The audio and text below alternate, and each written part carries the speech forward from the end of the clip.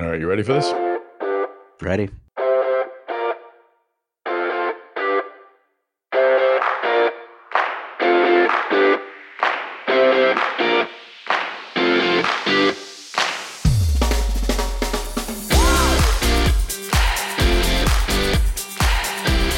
Hey everyone, this is Tom Salemi, Editorial Director of Device Talks. Welcome back. This is episode 4 of Device Talks Weekly. I'm going to do things a bit differently this time around. I'm going to lead most of the conversation. I did speak with my co-host, Chris Newmarker. He's the Executive Editor of Life Sciences here at Device Talks and Mass Device. But I wanted to really delve more deeply into Medtronic's decision to release its designs for its Puritan ventilator.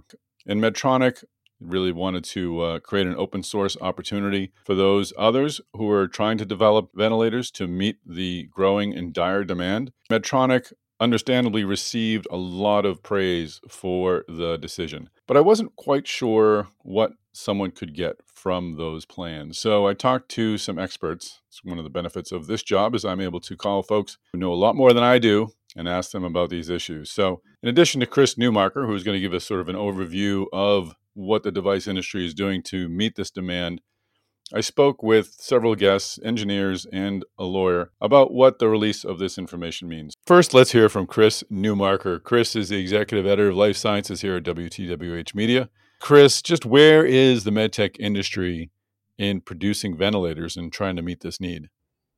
Well, AdvaMed put out numbers last night saying that its member companies that make ventilators are now churning out 2,000 to 3,000 ventilators per week. And what's especially astounding about that is that it says those same companies were on average only doing 700 ventilators per week for domestic distribution last year. So I mean, a big increase, and they're saying they're expecting to soon reach 5,000 to 7,000 ventilators per week, and that doesn't even include all these outside companies not in the medical device space that are kind of getting into this right now to produce ventilators, especially automakers like General Motors and Ford and Tesla. So, I mean, that's a hopeful sign. I guess the flip side is that, you have, even just a state like New York alone saying it needs tens of thousands of ventilators now. So is this ramp up in production really enough? Next, let's hear from Brian Casadon. Brian's a partner at Finnegan, Henderson, Faribault, Garrett, and Dunner, one of our great sponsors of the Device Talks events. And Brian's an intellectual property pro. So I asked Brian what Medtronic's move means for others who would like to use Puritan's plans. Does this create an opportunity for them to make improvements? Who owns those improvements once they're done? How long is this license good for? There are a lot of questions, and Brian had many great answers. Let's listen. Well, Brian Casadon, welcome to the podcast. Thank you for having me. I'm trying to understand, sort of from a legal perspective, how novel is this action by Medtronic? Is this something that you're aware of that's been done before on a public basis like this one, or is this somewhat unprecedented? I mean, I think it is somewhat unprecedented in the context of, we're really dealing with an unprecedented crisis right now. And so you generally only see these types of actions occurring in times of real national or international emergencies. So it's not that this type of thing has never happened before. We've seen examples of this. You can even go back to kind of World War I and World War II, where companies have kind of opened up their facilities or made their intellectual property available to even competitors just to be able to fulfill kind of an emergency need. But in terms of within the last 30 or 40 years, this is very unusual. I can't recall really seeing this happen too often. So what exactly does this mean? They've issued I think it's a permissive license along with that. What does that suggest? Does it apply terms to this release? Well, I think what Medtronic is doing here is they're basically saying for the period of this crisis and the permissive license, based on a kind of brief review, it has a term that says until the essentially the World Health Organization declares that the public health emergency is over, or until October 2024 that this material can be used free of charge to create these ventilators for purposes of helping to treat this crisis with respect to COVID-19. And so I think you can look at it as essentially for the period of this emergency, they're making this freely available to people, which is, I think, very admirable at this time. But it's not necessarily opening it up for free to the whole world for till the end of time in that same way. Sure. But the horse is out of the barn. People have downloaded the documents. I mean, I'm trusting the documents I downloaded onto my AirBooks aren't going to self-destruct in 5 years. The information is there. It's just obviously folks would still have access to it, but they just wouldn't be legally allowed to use it in any way after this crisis transpires or after the 5 years pass. Yeah, that's right, and I think that is part of what makes this so interesting is the recognition that yes, even after this period is over, Medtronic will still obviously have its intellectual property rights and could seek to prevent others from using this outside of this license, but there is a certain amount that it will be difficult to control once it's out there, and so I think it highlights kind of both the situation we're in and also in some ways the generosity of Medtronic, that they're kind of not worrying about those risks as much long term and just making this available now and accepting that there may be some risk associated with it. So if I'm a client of yours and I say I want to build ventilators, I want to use this information to help, what are sort of some something that people should be aware of in going forward? I mean, you'll have the plans from Medtronic. I guess there's a question as to, how much of the secret sauce is revealed in these schematics, whether you can really just take it and run and next week or next month start producing ventilators. But I guess my question to you is, what would you advise a client who says, I want to use this material to build ventilators? What would you warn them about, or what would you at least ask them to consider before doing that? One of the things that they should first consider is that in the permissive license, and this is not unusual at all, there is provisions that say if you are going to improve the ventilator or make modifications to it, that effectively you have to make those same modifications available under the same terms that Medtronic is making its own IP available.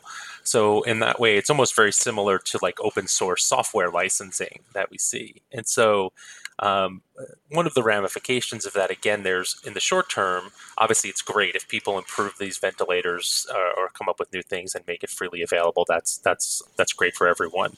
But then once the crisis is over, however, what happens to that intellectual property at that point? That is something you'd have to think about. And then, there's also the issue that can come up of kind of cross-contamination of other intellectual property with your own intellectual property. And if the plan is you can use this for a short period of time, then you have to cease using it. And you want to continue in the ventilator space after that license is passed. How are you going to make sure that you're not your new work isn't being contaminated by the stuff you got through this license? And so it's not obviously without issues. I'm not trying to discourage people from taking this and moving forward, because I think it is a great thing. But there are things you just would want to think about as you're moving forward. Well, that's a great point. If you do make an improvement on these plans, say you've downloaded the schematics, you've seen an area where you can save considerable time or increase performance. At the end of this crisis, who does that improvement belong to? Does it belong to everyone, including Medtronic? I mean, I think there's, in likely in terms of ownership, it's going to belong to the company that created it, but there may be a question as to who has the rights to use it.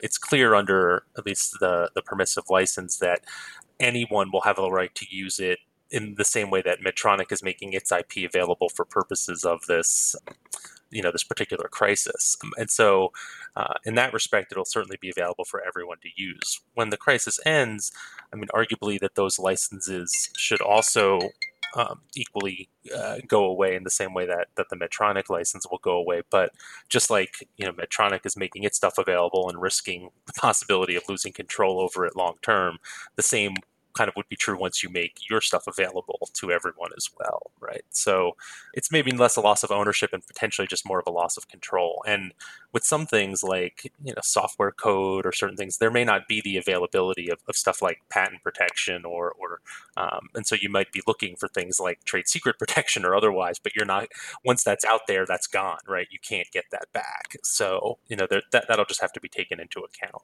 Finally, have you heard of other entities out there? I mean, again, it's worthy of applause for Medtronic to do this. Hopefully, it will save lives. And I wonder if there are other other medical device companies out there that are saying we should do something similar. Is this something that you're hearing others considering or doing? One thing that I actually am aware of is in the pharmaceutical space, company AbbVie, who you may be familiar with, there has been some, I don't know if there's necessarily concrete evidence yet, but there's been some speculation that one of their HIV medications, Kaletra, might be useful for treating, not curing, but treating COVID-19. But I think that's still very much up in the air. But based on that, my understanding is that AbbVie was kind of agreeing to forego enforcement of its intellectual property rights to allow countries to manufacture Kaletra for treatment. Excuse me, I shouldn't say countries, probably other generic companies to manufacture Kaletra for treatment of COVID-19. And I've seen some articles in the press about that because I think that, if it does turn out to be a viable treatment, it's unlikely that AbbVie alone could meet world demand for that. And so I think that they've considered kind of making that available to the public, at least from what I understand. So we do have examples of that, and I do think that if we start getting confirmed treatments or confirmed vaccines, it wouldn't surprise me if maybe not that people are going to make them all available for free, but that you'll see a lot of pressure to at least make it available at a low cost, if not for free, because there is always, of course, the possibility of government intervention if the government wants to step in and take over or take use things. Those are always possibilities, and I think companies are aware of that, and so would not want to put themselves in that situation, both from a legal perspective and then also publicity and PR perspective as well. No, that's a great point. This does feel like something more you'd see on the pharma side more recently. Something like this is it more common to have this more sharing on the pharma side, or is AbbVie's consideration as unique as Medtronic's actions? I mean, I think it's maybe not quite as unusual as on the medical device side, because you do have instances where in public health emergencies, pharmaceutical companies have been willing in some countries or otherwise to make their products available for free or at very low cost. And there's only really been a few instances where I think the government has really threatened about stepping in. I can recall that after 9/11, when there was the anthrax scare, there was some concern about there being enough I believe it was Cipro, but I could be wrong, but I believe it was Cipro to treat people. And there was talk about the U.S. government perhaps using its essentially, like, it's not quite eminent domain, but it's essentially equivalent rights to maybe make other people make it. And then I think in response to that at the time, the price of Cipro and the manufacturing capacity, like it all kind of worked itself out so that the government didn't have to do that. And I think that's not just the U.S. government, but other governments, is that sometimes they may threaten to do that. I think most of them don't want to do that. And so, the hope is that the companies will act kind of responsibly on their own initiative at a certain point. Excellent. Well, this has been very informative. I appreciate the broader context, and thanks for joining us on the podcast. Okay, thank you for having me. Next, I had the chance to speak with Lee Teschler. Lee's an executive editor here at WTWH Media. I'm a writer. I talk to engineers about what they know, but Lee's actually an engineer who writes and edits and has been doing it for a long time. So I was excited to get his professional perspective, not only on Medtronic's moves, but on the broader interest by non-medtech folks to work to develop new ventilators. For those outside of the medtech industry, they're seeing ventilators as something that they can create, they can help fill the need, but there's a lot of complexity to it. And Lee's been writing on this topic for Design World, MDO, and our other publications. He's not asking people to curb their enthusiasm or not to help out, but he is asking them to learn a bit more about how the FDA regulates medtech. This is something that is new, unknown at least to a lot of other industries, and Lee's been at the forefront really of pointing out the the complexities of FDA regulation. So I asked Lee directly about Medtronic's release of the Puritan plans. Just how helpful are they to engineers and others who may be trying to help by developing new ventilators? Let's hear what Lee has to say. Hey, Lee, thanks for joining us. First question, have you ever really seen anything like this, a reaction like this, where folks, engineers, manufacturers have wanted to move into the medtech space?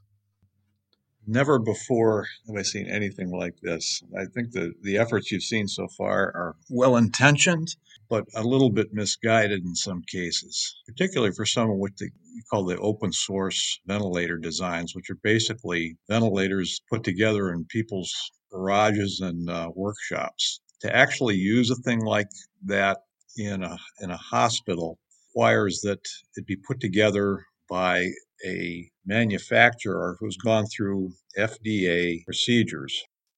How revealing, how helpful are these documents? Can they really help someone who hasn't built a ventilator build a better one or build one or create one? Does it really help designers out there improve upon or replicate the Puritan ventilator device? Well, I've looked at the files that Medtronic has made available, and there are a lot of them, and they cover a lot of territory. I mean, all the assembly procedures for the subsystems are there. The bill of materials are there. The SolidWorks files are there for the structural parts. The plans for the test fixtures are there. I mean, all that stuff is there. What you don't find is anything about the supply chain. For example, I'm pretty sure that somebody else assembles the printed circuit boards and stuffs them for Medtronic. I don't know who that is, and I don't think that's spelled out in the documents. And presumably, if you're going to make one of these, you'd like to know who that subcontractor is. I don't think they say that. And there's probably similar things in place for some of the sub-assemblies on the ventilator. They just don't make reference to that. The other thing you don't find in there is, okay, they'll tell you what the assembly procedures are, but they don't tell you what their assembly line looks like. They don't tell you how many stations there are. They don't tell you what goes on at each station. That whole assembly chain is kind of left for you to discern on your own.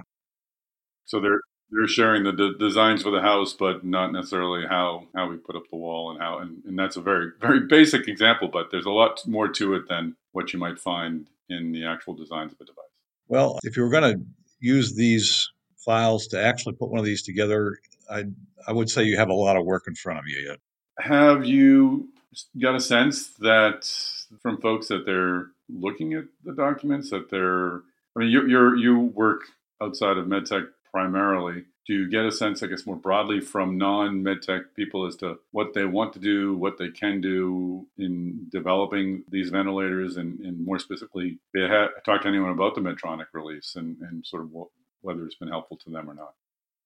Well, I've already had one guy ask me where he could download the files, so I do have that data point. But the sense I get, though, is that there's a lot of people that are outside of the medical area that are only starting to look at this for the first time. And I suspect that they don't really have a feel for some of the things you have to do to actually manufacture in the medical area. Because for example, I'm not sure that they know what current good manufacturing practice regulations are. And if they don't know what those are, they've got a lot of work in front of them before they can actually go and do this. Just lastly, are people surprised? I know you've been upfront in pointing out in your coverage, like, look, you don't just build these devices and again put them in a clinical setting. There's multitudes of testing that needs to be done to ensure they're safe. Is this a surprise to people outside of the sector? How much review actually goes on? How much testing actually goes on medical devices and ventilators specifically? Well, the sense I have of it is that there's a lot of people out there that have very good intentions, but they're just clueless about this area. And I have heard one ventilator manufacturer make a suggestion on that point. He said that if you want to help, but rather than make ventilators, there are parts shortages that the existing ventilator suppliers are running into. And it would be more helpful if you can make those parts to do that. And if you look at the emergency authorizations from the FDA, they seem to be allowing a lot of leeway in terms of substitution parts to get these things assembled. So that sounds like it might be a little bit more practical for those who want to pitch in. That's great advice. Excellent. Well, Lee, thank you for your insights and for the context. It's great to be able to tap into your expertise. Appreciate you being on the podcast. Sure thing, Tom. Well, those are great insights by Lee. Very happy to have him on the program. I hope to have him back. Then finally, I wanted an inside MedTech view. So I spoke with Scott Thielman. Scott is the CTO of Product Design Studios. Scott says he's been playing the role of a wet blanket for many of those folks outside of MedTech who really want to move into the ventilator industry and make something happen and do some good. So Lee and Scott agree on that point. Both are telling others to be careful, to be mindful of what the FDA wants from its devices. But Scott's a little more optimistic about what Medtronic's release of its pure implants means for MedTech. He does see it having an impact. He does see it as a real laudable move by Medtronic. But of course, there are some caveats. But will it expedite the development of ventilators? I'll let him answer that question in this interview. Well, Scott Thielman, welcome to the podcast. Yeah, happy to be here, Tom. So, Scott, the news of the week is Medtronic's release of its designs for its Puritan ventilator. This is an unusual move for MedTech. What was your opinion of Medtronic's decision to do that?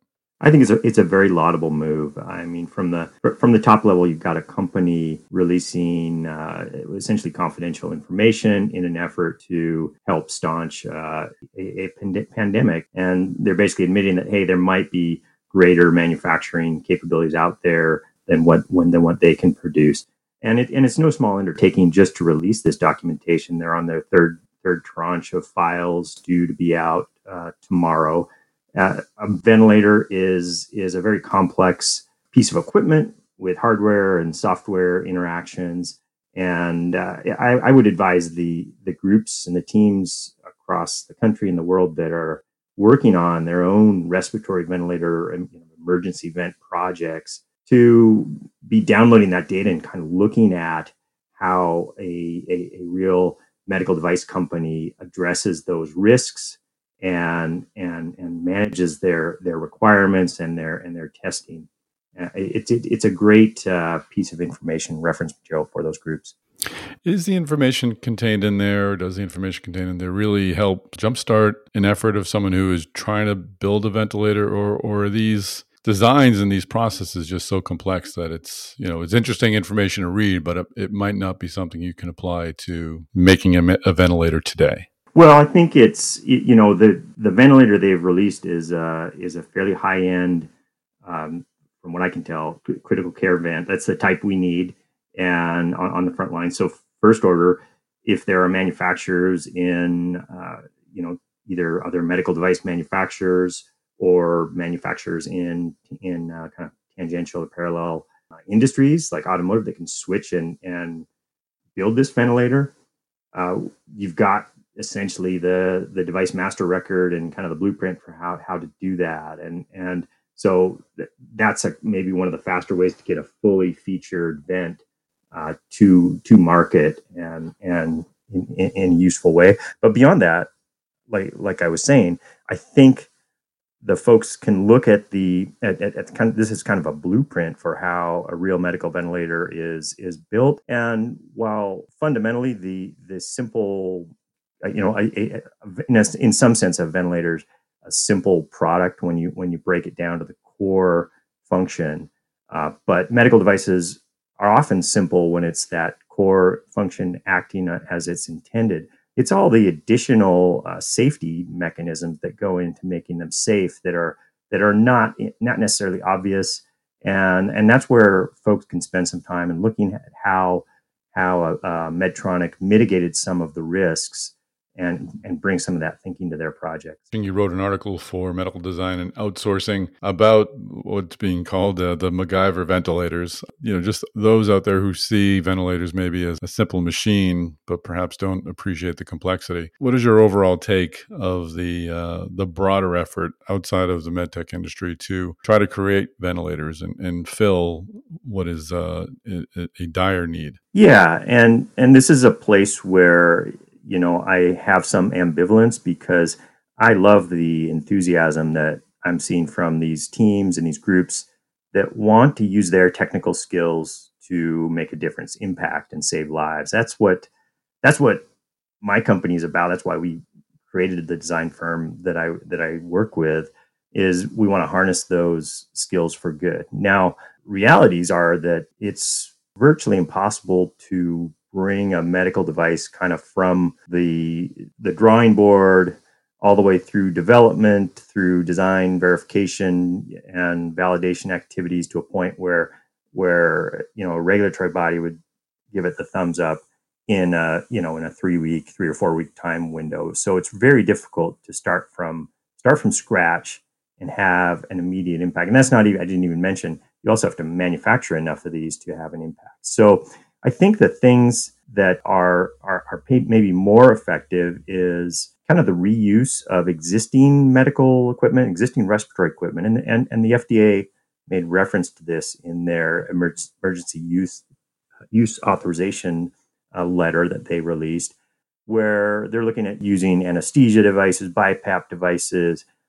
to turn them into, if you can use that in a more critical care ventilator scenario, great. Let's look at doing that, and we'll make a pathway to accommodate that.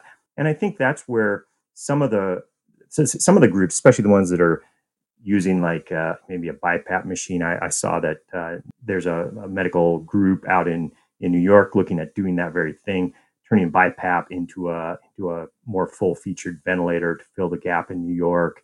There's multiple groups like MIT, and I just learned about one at Washington State University that are converting what would be an ambu bag, or basically a bag, typical bag resuscitator system, into a ventilator.